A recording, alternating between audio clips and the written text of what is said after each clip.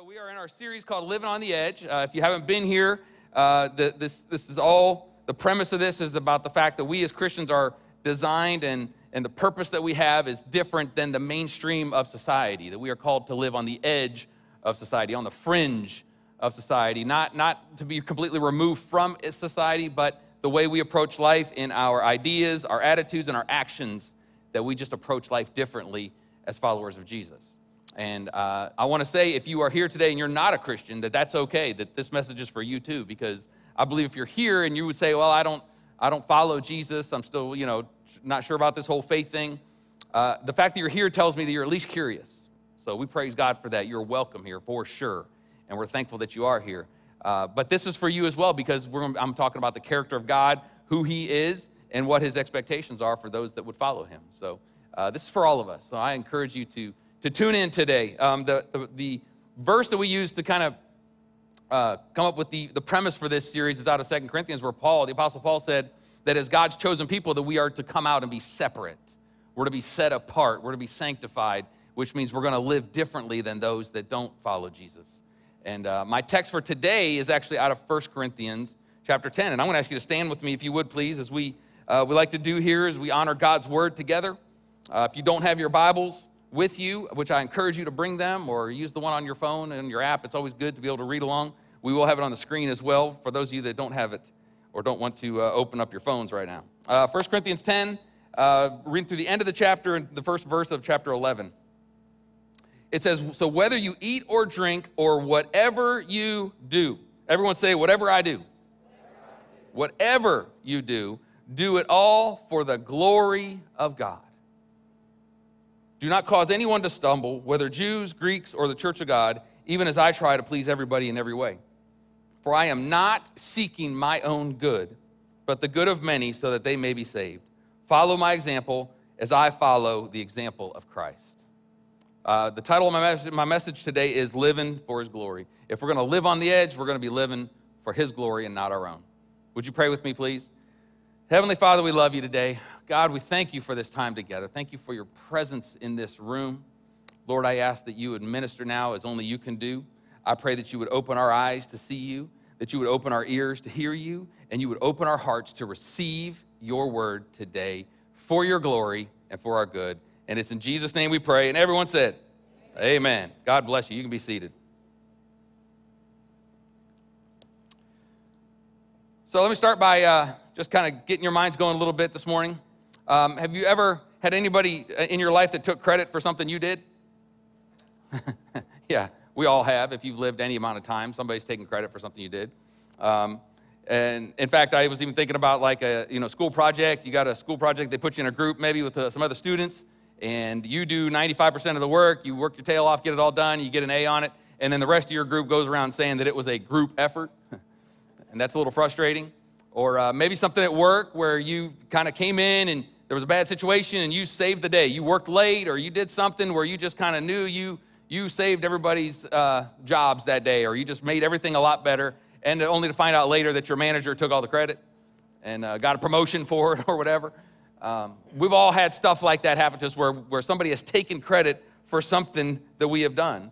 And we live in a society today, the mainstream of society is that we want the credit for things that we do, right? And that's not even bad to want, if you do something well, to want people to notice it, want people to take notice that you have done something well. It's totally fine to want that. It's inherent in all of us to want to have credit for what we do. And if you don't believe that, have a few kids. Kids they want the credit when they do something, and they're so devious sometimes, if the other kid's not around, they'll take credit for something they did. Or cast blame for something they themselves did if they could possibly get away with that. I did that quite a few times to my brother growing up, and I still haven't apologized to him for it, but that's okay. Actually, turnabout was fair play, because I remember getting a few of those myself where I got the blame too. But that's just something we want. That's something as human beings, we like to get credit. And there's nothing more frustrating than someone else getting credit for what we did.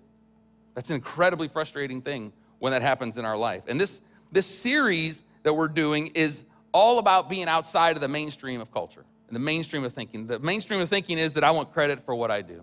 So there's nothing more on the edge, so to speak, than to not live in such a way where we would want the credit for ourselves. But not only that, but to go another step beyond that and to actually live in such a way that we want the credit for the good things in our life to go to someone else. That's not in our nature, church. That's not our natural lean to say, yeah, I want to do this, tons of hard work and just do my best and then let somebody else get all the credit, get all the glory for it. But that's exactly what our God is wanting in our life. Our God has the audacity to say, I want all the glory from everything in your life. And to understand that, you have to understand what glory is. First of all, glory is described as high renown or honor won by noble achievement. So, we as humans can get some glory. We can get high renown or honor because of our noble achievements in our life. George Washington got glory for helping the Continental Army defeat the British in the Revolutionary War. Tiger Woods gets glory for being, the best or one of the best golfers of all time. Although everybody knows that if you really know anything, it was Jack Nicklaus, but I'm old enough to remember when he played. So we'll say there were 1A and 1B. How about that?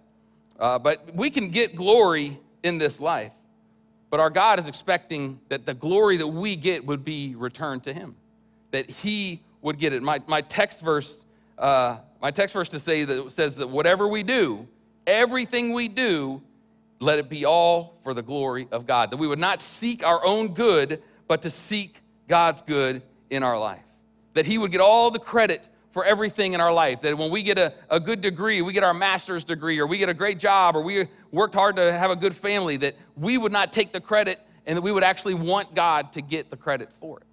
That is not in our nature. In fact, that's not even the way a lot of Christians function in their life.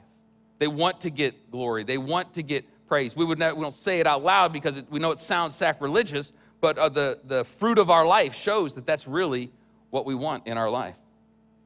1 Corinthians chapter 6 and verse 19 shows us that our bodies are even meant to give him glory. It says, you are not your own, for you were bought with a price, so glorify God in your body.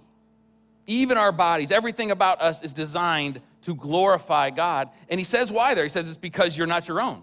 God actually bought you. He paid for you by dying on the cross for your sins, because without that, we are all on a fast track to being separated from God for eternity.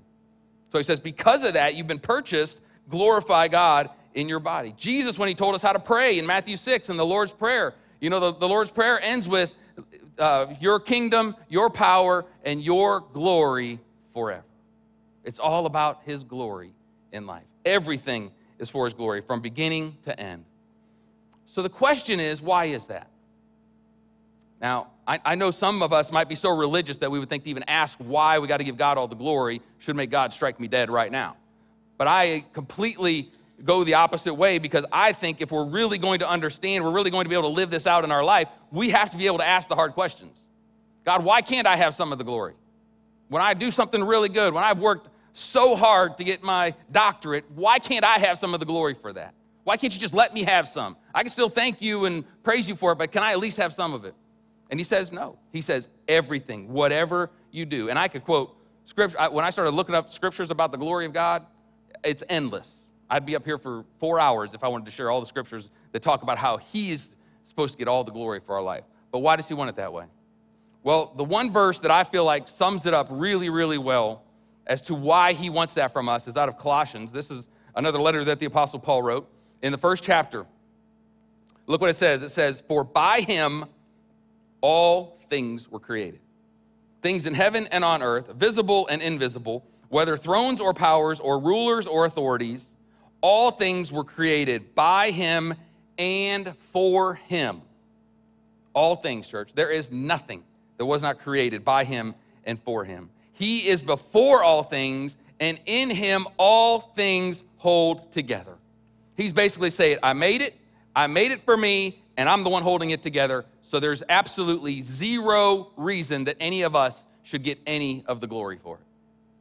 If you really understand who he is and what he is and how he functions and what he has done in my life and in your life, we would know wholeheartedly that he's going to get all the glory. And one way you know that is because when we get to heaven, there's not going to be any glory for us. There's no glory for us. It is all about Jesus when we get to heaven. And so that's his plan for us on earth too, is that we would live our life in such a way that we are exemplifying him and bringing glory to him in whatever and anything that we do in our life. You may think it's because of your smarts or your hard work that got you where you are today, but the Bible is clear that he's the one holding it all together, is what that word says. You know, if God would just take a break and take his hands off for 10 seconds, everything we have would fall apart. Everything we have. It's easy. Don't get caught up in this lie of thinking that God just got the world in motion. He got everything started. He spun the earth and got it going. Now he's sitting back and just looking at his creation, hoping we do the right thing. That's not what he's doing. He is in all of it. He is in every ounce of it, every second of every day. It says very clearly that in him all things hold together. If he took a break, the sun would stop shining immediately because he's the one that's doing it. All of it in our life. The Bible even says in Acts, it says, in him we live and move and have our being. Everything about who we are and what we are is in him. That have our being, that means everything that we are. There's nothing that you are that is not in him. There's nothing about you, nothing that you could ever do or nothing created in you that is about anything except him. You had nothing, we have very, very little to do with anything that's going on when it comes to anything on this earth. It's all about him. And I know some of you may be looking at me thinking, man, that's really super spiritual. I mean, you know, I'm the one doing a lot of the stuff, the hands-on stuff here. And that's true, we are. But again, everything we do, we're doing it because he's given us the ability to do it. Without him, we couldn't do anything. And so it all goes back to him. All the glory goes back to him. And he's not asking us to do anything he didn't already do. You know, Jesus gave up the glory of heaven to be with us, to put on flesh, to walk on this earth, to live a life on this earth and die on the cross. The Bible says that he became nothing. He gave up all of that heavenly splendor to come and be with us. So he's not asking us to do anything that he hasn't already done. In fact, in John 17, Jesus is about to go to the cross. He's praying, he's talking to his heavenly Father. And look what he says in verse 4. He says, I have brought you glory on earth by completing the work you gave me to do. And now, Father, glorify me in your presence with the glory I had with you before the world began. So Jesus was there before the world began, and he was in glory with the Father. The Trinity was in full operation long before the earth. And all that glory, and Jesus left it to come down. So he has every right, every authority to be able to tell us, now you live for my glory, because of what he did for us. And I can tell you today, he takes it very, very seriously. Very seriously. You know, God does not share his glory with anyone. Although we like to steal it sometimes. And he's gracious, he's long-suffering, he's full of compassion for us. He wants to forgive us. But the fact is that he does not look upon his glory lightly. He takes it very, very seriously. And Paul in Romans 1 talks about what happened to the people that did not give him the glory that he was due. In chapter 1, verse 21, look at this passage. He says, although they knew God, they did not glorify him as God, nor were they thankful, but became futile in their thoughts, and their foolish hearts were darkened. Professing to be wise, they became fools and changed the glory of the incorruptible God into an image made like corruptible man and birds and four-footed animals and creeping things. Therefore, God also gave them up to uncleanness in the lusts of their hearts to dishonor their bodies among themselves, who exchanged the truth of God for a lie and worshiped and served the creature rather than the Creator, who is forever blessed. Amen. This is a powerful scripture that tells us what God thinks of sharing his glory. It says, well, we learn a couple things here. First of all, what we learn is that knowing God, knowledge about God is not enough. This verse says that even though they knew God, they did not glorify him. So the head knowledge does not cut it. Knowing about him does not cut it. Church, this is incredibly important that we understand this. Just knowing who he is, knowing about him, having the knowledge in the head, but it not being a part of a relationship that we have with him, he says very clearly here, it's not enough. It is not enough. It doesn't appease God to know about him. Jesus didn't die on the cross so that we could know about him. He died on the cross so that we could know him, so that we could have a relationship with him. And relationship with him is about us being with him and him being in us and us living our life for him. So knowledge of him is not enough. Do not get caught in that trap of thinking, I've read my Bible a lot. It doesn't matter how many sermons you've heard, how much you know about your Bible. It doesn't matter. And none of those things matter if it's just in here and just for your knowledge. We don't approach our relationship with God like we do a college course or a degree in school where we just need the head knowledge to get through it. It's completely different. And he says it's not enough to know him. But then he also goes on to say that by not glorifying him, that we're given over to our lusts and passions. This is the judgment of God on life. Let me tell you something, church. God is still judging people all the time. He judges us all the time. Now, it's not saying, you're losing your salvation if you don't glorify him in every minute of every day. It's not that kind of a judgment. It's not a judgment of salvation. It's a judgment of the presence of God in your life. He's saying here very clearly that because they did not worship him, because they did not glorify him, it says that he gave them up to uncleanness, lusts of their heart, to dishonor their bodies. He gave them up. That's the judgment of God. It says he's removing restraint. He's not helping them anymore to try to live for God and not to live by their own passions and their own lusts. He's given them up to those passions and lusts because they refuse to glorify him as God. And don't think that you or me are any different than that. If we refuse to glorify him, if we're determined, we just want to have our salvation, but we want to live for our own glory and for our own praise and our own honor and all of those things, don't think that this verse won't apply to you. He is long-suffering and he is patient, but he will give you up to your passions and your lusts. And church, I know you know this too because I know you see it every day. People that say they're Christians that are just living in however they want. And they're convinced that it's okay because it says very clearly here that their hearts become darkened. And when hearts are darkened, they don't want to receive truth. They don't want to receive the light because they want to do their own thing. Now, I don't know about you. Maybe you guys are more spiritual than me. But I have passions of my heart that are not from God. I have lusts of my heart that are not from God. And I need his help. I need the help of God to keep me. The most horrific thing in the world for me would be to think that God would give me up to those lusts and to those passions. Because that is the last thing I want to do in my life. I need his help. And so I'm a pretty simple person. Okay, I'm not some great intellect. I'm pretty simple. When I read the scripture, this seems pretty clear to me. Is that if I don't want my own heart, my own passions, my own lusts to have their way in my life, I got to make sure I'm glorifying God. I got to live for his purposes and not for my own. Okay, and that's a challenge for all of us because everything inside of us and everything in society, especially the mainstream of society, is telling us, live for yourself. You can live for the ones you love too, but you got to take care of you. It's a dog-eat-dog world, survival of the fittest. And so when we do that, then when something good happens, we want the credit for it too. And God says, I will not share my glory with you.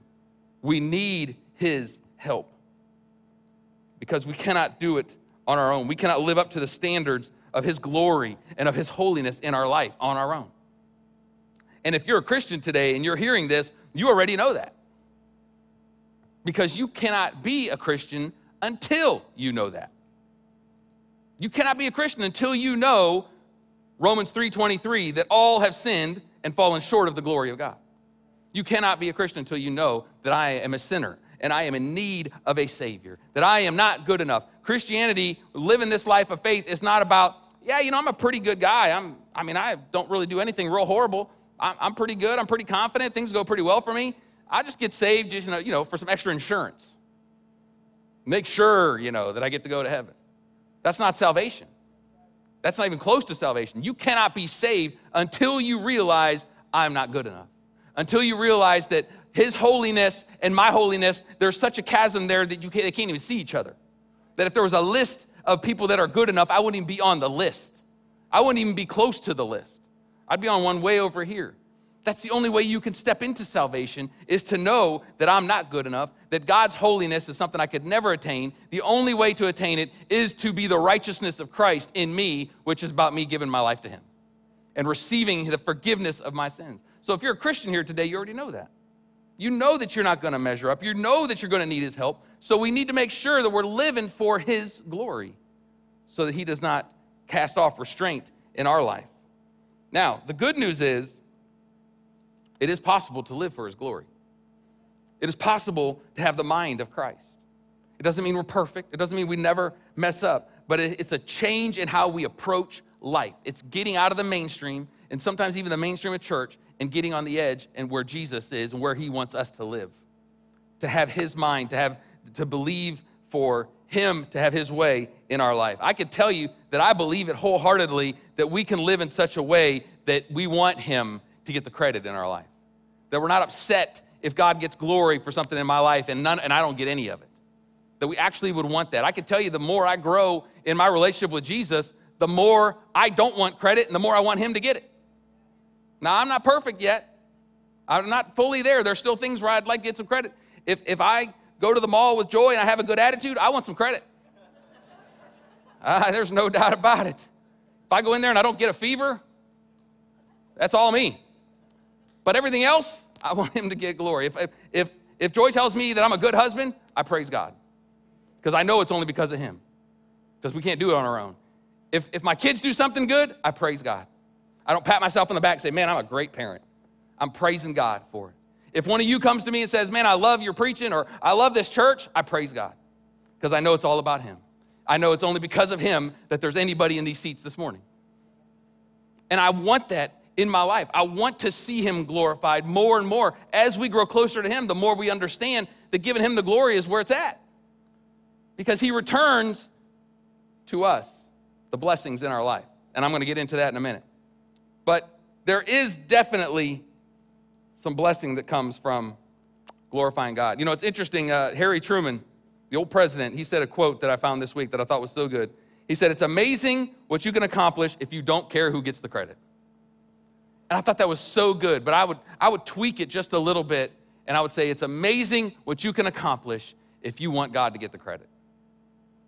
Because God's going to work with that. He wants us to glorify him. He's looking for those that will glorify him with their life. So there are some benefits to live for his glory, and I want to give you a couple of them because I think it'll encourage you and give you some insight into why it's such an important thing in our life. And the first one is that it gives us purpose. Living for God's glory gives us purpose in life. You know, the great irony in life that throws off society and a lot of Christians is that if you really want to have purpose, it's about not living for yourself. If you want to have purpose in life, it's about not living for your own purpose. It's an oxymoron, right? It's a difficult thing for us to even understand sometimes because every one of us wants purpose. Everyone wants purpose to life. There's nothing more defeating in life than feeling like I'm just going through the motions. Just getting up, taking a shower, going to work, coming home, eating dinner, watching TV, going to bed, doing it again the next day. There's nothing more empty than that, than feeling like you don't really have purpose. And you could feel like you have it for a minute, but you know, it's fickle. When it's our own, it's incredibly fickle. You could feel great one day, you could feel great one week and feel like, this is why I'm alive. And the next week you feel like, I don't know why I'm alive, right? Because that's how it is when we're living for ourselves, when we're living to fulfill our own purposes in life. Can I suggest to you that the reason oftentimes that we don't really understand our purpose is because we don't really want God's purpose in our life. We want him to bless our purpose. We want him to bless our thoughts, our dreams, our passions, our lusts. We want him to help us with those. We don't really want his purpose to be accomplished in our life because that's kind of scary. We'd rather go to God and say, God, I need you to bless my whatever, rather than saying, God, I'll give you whatever. It's more about wanting him to bless us. And we kind of have this bartering system with God too oftentimes in our life. And that's as mainstream as it gets, church. People that are far from God will pray for God to do stuff for them. That can't be the sum total of our life. It's okay to pray for God to do things for you. That's very biblical. But that can't be the primary focus of our life and our relationship with God. You know, most of you probably know about the incident that happened a few weeks ago on the football field on Thursday Night Football. The Buffalo Bills safety, Damar Hamlin, collapsed and was dead. Cardiac arrest, he was gone. They did CPR on him for 9 minutes. They had to use an AED to shock his heart back. They didn't know what was going to happen. They canceled the game. It was a traumatic situation for, man, the whole country seemed to like just really gravitate to this, you know, because it was just so shocking. And what you saw was like this phenomenon where everybody was saying, pray for Damar. right? And you probably did. I did. Pray for Damar because of that situation. It was just so horrific. And people all over, for a minute, society's stance on prayer changed. It went away, didn't it? Pray for Damar. They were praying for Damar on ESPN. And I can tell you that is not a Christian station. And they were praying for him. And you saw it all over the place, pray for Damar. But listen, church, as great as that is, the people that were praying for him, that's the total of their prayer life. It's a very limited thing to just say, God, I just need you to heal Damar because we want him to be healed because I saw it on TV, I'm emotionally invested in it, and this is what I want you to do. And that's all fine and good. But the reality is for us as Christians, we don't just pray for God to do something we want him to do because what that does is bringing glory to us because it's for me. I'll feel better if you heal him because we don't know him. If it wasn't on TV when that happened, we wouldn't know anything about it. But because we see that and it would make us feel better to know that this would be good, that's the prayer. God, I need you to bless my whatever. Now, I prayed for him too, but let me tell you something. I prayed that God would be glorified in that situation. That's what I was asking God to do. Like, God, I want him to be healed because that's where my heart is drawn, and that's totally fine. But ultimately, God, I want you to be glorified. Whatever it takes to glorify your name through this, that's what I want. And it's a little easier too, especially when it's somebody I don't know. When it's somebody close to you, it's a whole different story, right? Because you just want what you want. I don't want to pray for you to be glorified, God. I want to pray for you to do what I need you to do. And then if I decide to, when it's done, I'll give you some glory. But we need to come from a place of wanting to give him glory in our life. That's where we find purpose, church. That's where you find the purpose in your life, where you're not just going by whatever is coming, the latest thing to come down the river, but we're actually having purpose every day of our life. Again, I'm a simple person. And when I see what the Bible says about giving God glory, it seems just pretty simple to me. If I really want purpose in my life, I have to live to give him glory. I have to live that everything in my life would exalt him and not me. And the opposite is also true. If I don't want purpose, or if I want to live for my own money, for my own comfort, for my own relationships, then I'm not going to have purpose. It's going to waver just like anything else will. But if I really want to have it, I need to live it in such a way that he is glorified. Isaiah 43:7 says, we are created for his glory. We're created for his glory.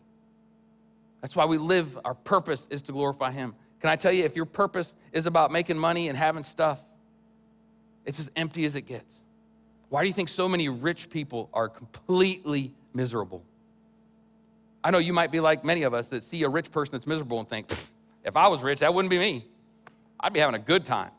It's not true because it doesn't bring purpose in your life. That's why so oftentimes wealthy people just need more and more and more because they think, well, if I had a little more, maybe that would be enough. If I had a little more, maybe that would be enough to make me feel the way I want to feel. But you won't find purpose in that.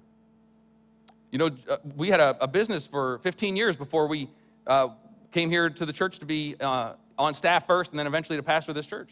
And our business at times was incredibly lucrative. And I can tell you right here without any qualms about it, it was in spite of me, not because of me, many times. But God blessed it in ways that there was times that I was looking at our situation and thinking, oh, we're gonna be wealthy. I'm just being honest with you. I remember thinking that. And I remember having more money in my checking account than I'd ever had. And I remember feeling horrible about it. Not because I had the money, but because it wasn't fulfilling in any way. It's like, okay, I can spend more money now, but what's that gonna do? Because it doesn't give us purpose. And you start to think, well, maybe if I have a little bit more, that'll help.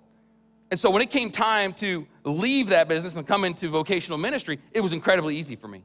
It was very easy for me because I knew that purpose matters so much more than anything else the world can give me. And I'm thankful for what the Lord did in that previous season, and he blessed us. And when we used the blessings of God to actually help the kingdom of God, it gave us a lot more purpose, for sure. But there was times where you just get in the flesh and you start thinking of what you could possibly do, and there's just no purpose there. The purpose is about living for his glory and for his honor in our life. All right, secondly is living for his glory brings us rest. Man, there's nothing in life that I desire more than purpose and rest. Not the physical kind. Because, you know, if you don't have rest for your soul, You can sleep for 12 hours and not feel rested. You wake up after 12 hours of sleep and your wheels are immediately turning and there's no rest. I'm talking about rest for your soul. I'm talking about what Jesus said in Matthew 11. He said, come to me. Come to me, all you who are weary and burdened, and I will give you rest. Take my yoke upon you and learn from me, for I am gentle and humble in heart, and you will find rest for your souls. Rest for your soul. How many of you are desperate for rest for your soul? I mean, that is just such a beautiful, beautiful concept that when I think about that, it just makes me feel like that's what I want. That's what I want. You know how to get rest for your soul? You come to Jesus. It says, come to me. And that isn't just him saying, come to me, and so you can stand beside him and kind of watch and observe him. Come to me there means, come to me, live for me. Live completely for me. Your life is not your own anymore. You're living for a different purpose now. Come to me, all you who are weary and burdened, and that's where you're going to find your rest. Live for me, live for my glory. That's where you'll find rest. And I love it because he goes on to say then that, take my yoke upon you. This is interesting because a yoke is something you'd put over an animal to help to control them. So you can hook up to them and use them for plowing or pulling something. And you know, when an animal gets a yoke put on them, their freedom is gone. Their freedom to do whatever they want in their life is gone. Now they are the property of the farmer, and the farmer tells them what to do and when to do it and how long to do it. And that animal will plow a field with the farmer, and when that crop comes in, everybody's going to go to that farmer and say, wow, you had a great harvest this year. And the farmer is going to take all the credit.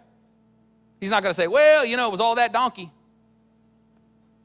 He's the one that gets all the credit. Let's honor him and glorify him. The farmer's taking the credit. And so Jesus says, take my yoke upon you. And I love it because he's saying, take the yoke. He doesn't force it on us. He doesn't force us to do things. He allows us to choose whether or not we're going to receive that yoke. And now we are the property of Jesus. We are here now for his purpose.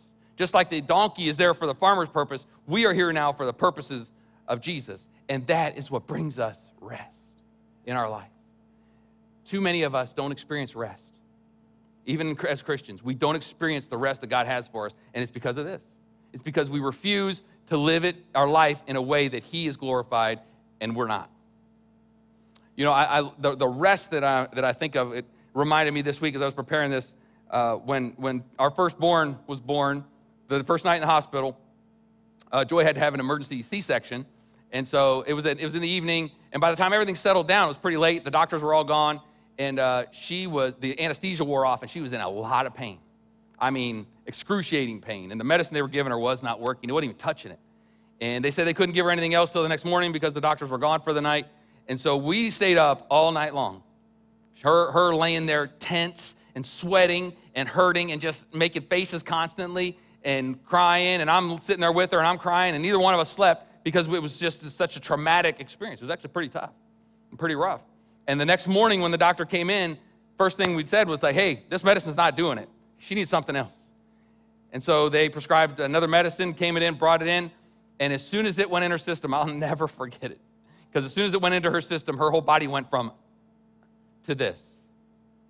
Just completely laid back in the bed for the first time. Complete and total rest. And you know, it's funny because I asked her, I said, is the pain gone? And she goes, well, it still hurts a little, but I don't even care.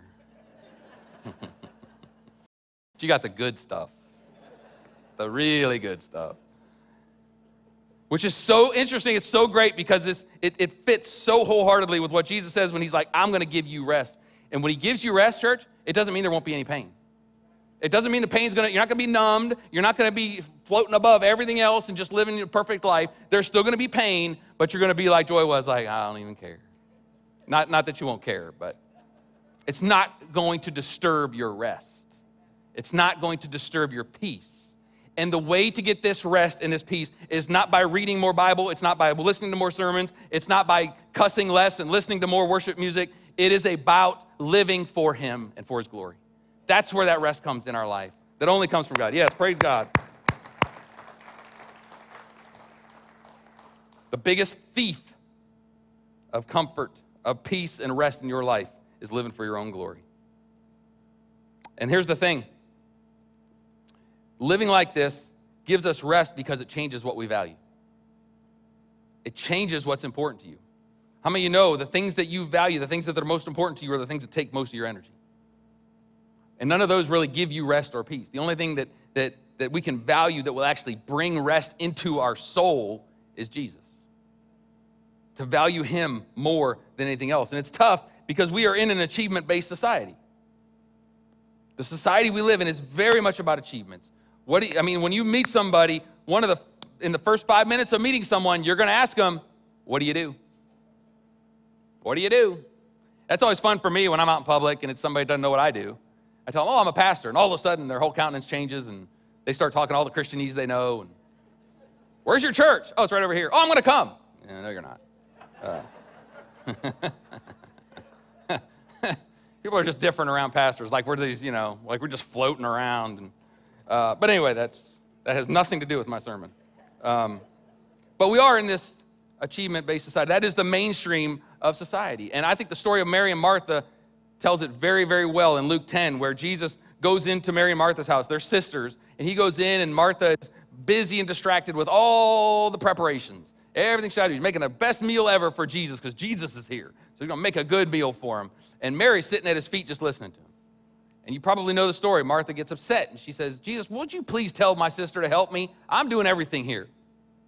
And I love what he said in Luke 10. He says, Martha, Martha, you are worried and upset about many things, but few things are needed, or indeed only one.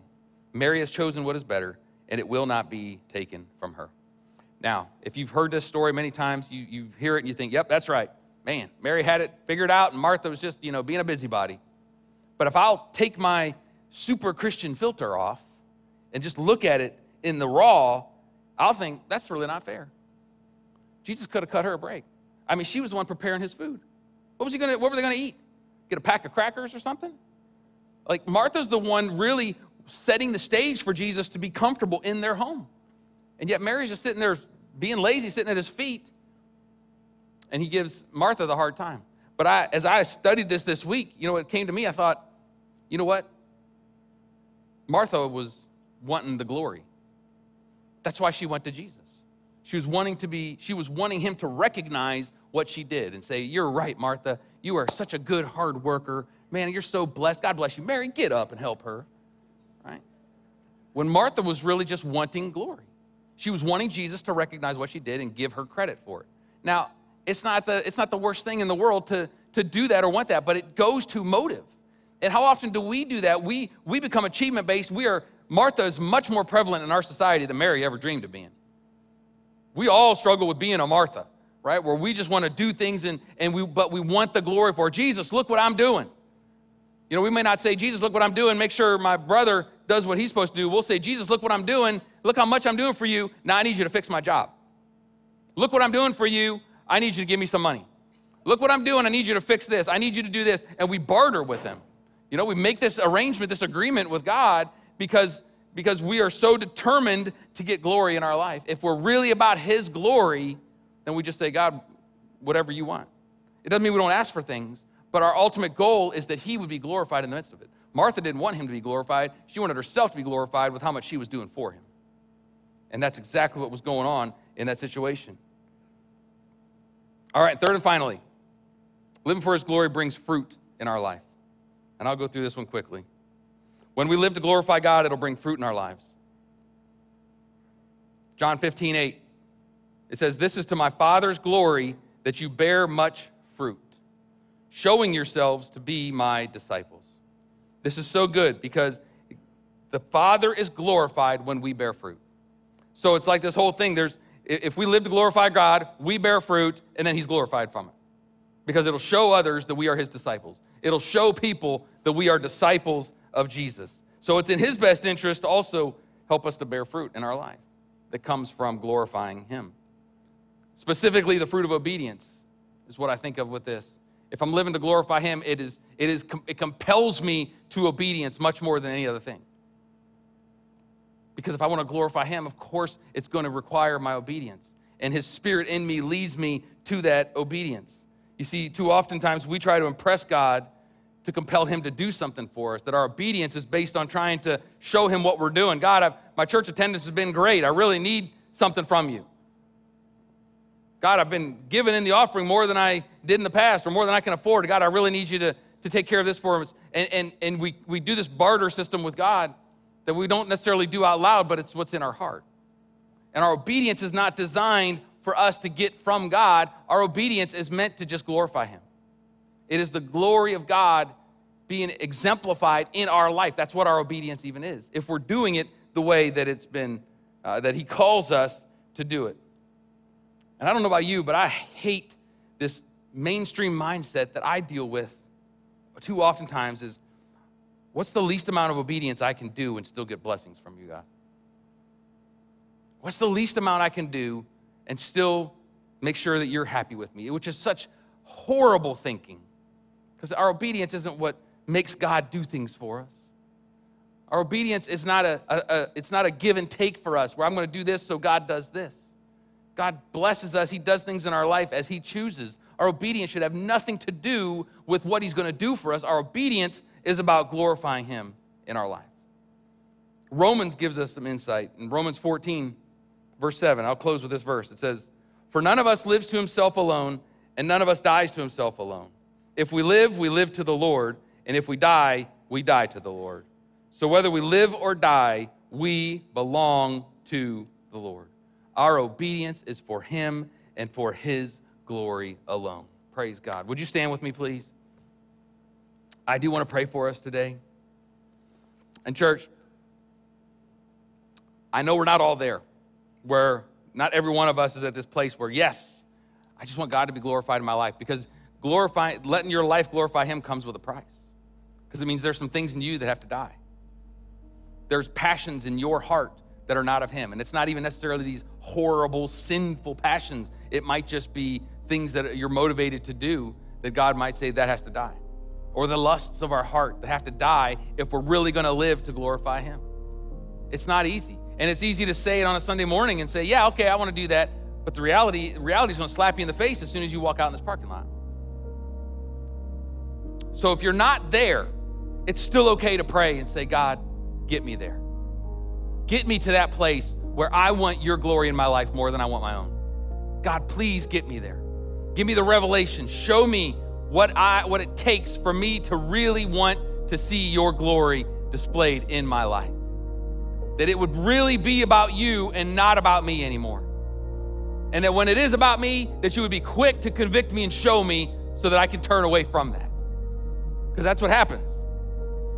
None of us have it fully figured out, but it should be something we are begging God to give us, that we would live for his glory, because so much of the fruit of our life that we long for, the rest, the power, the obedience, the faithfulness in our life, the purpose in our life springs from living to glorify him.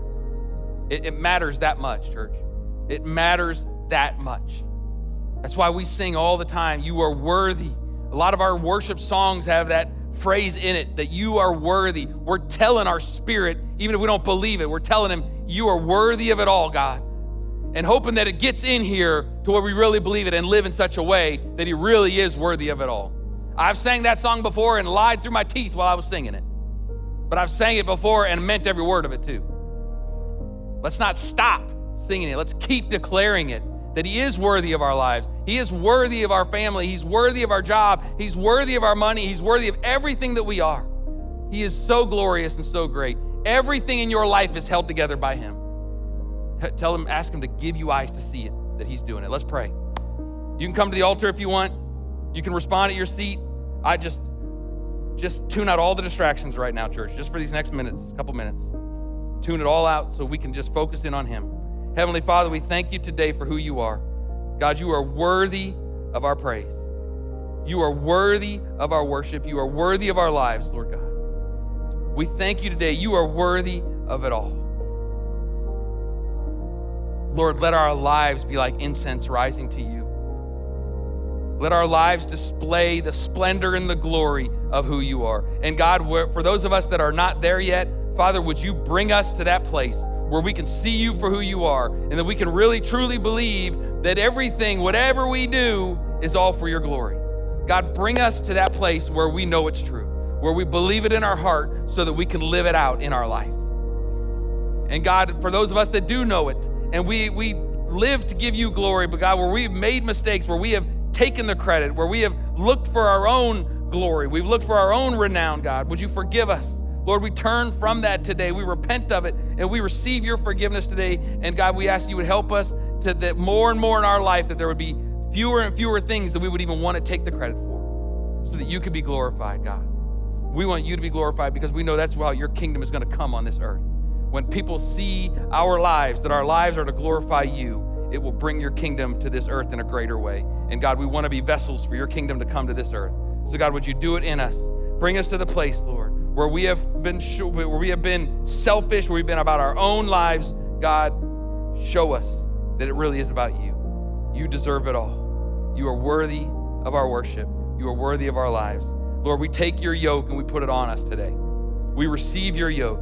We are yours. We are here for your purpose and for your glory. And it's in Jesus' name we pray. And everyone said, amen. Amen. Let's praise God one more time. Thank you, Lord. Thank you, Lord. Thank you, Lord.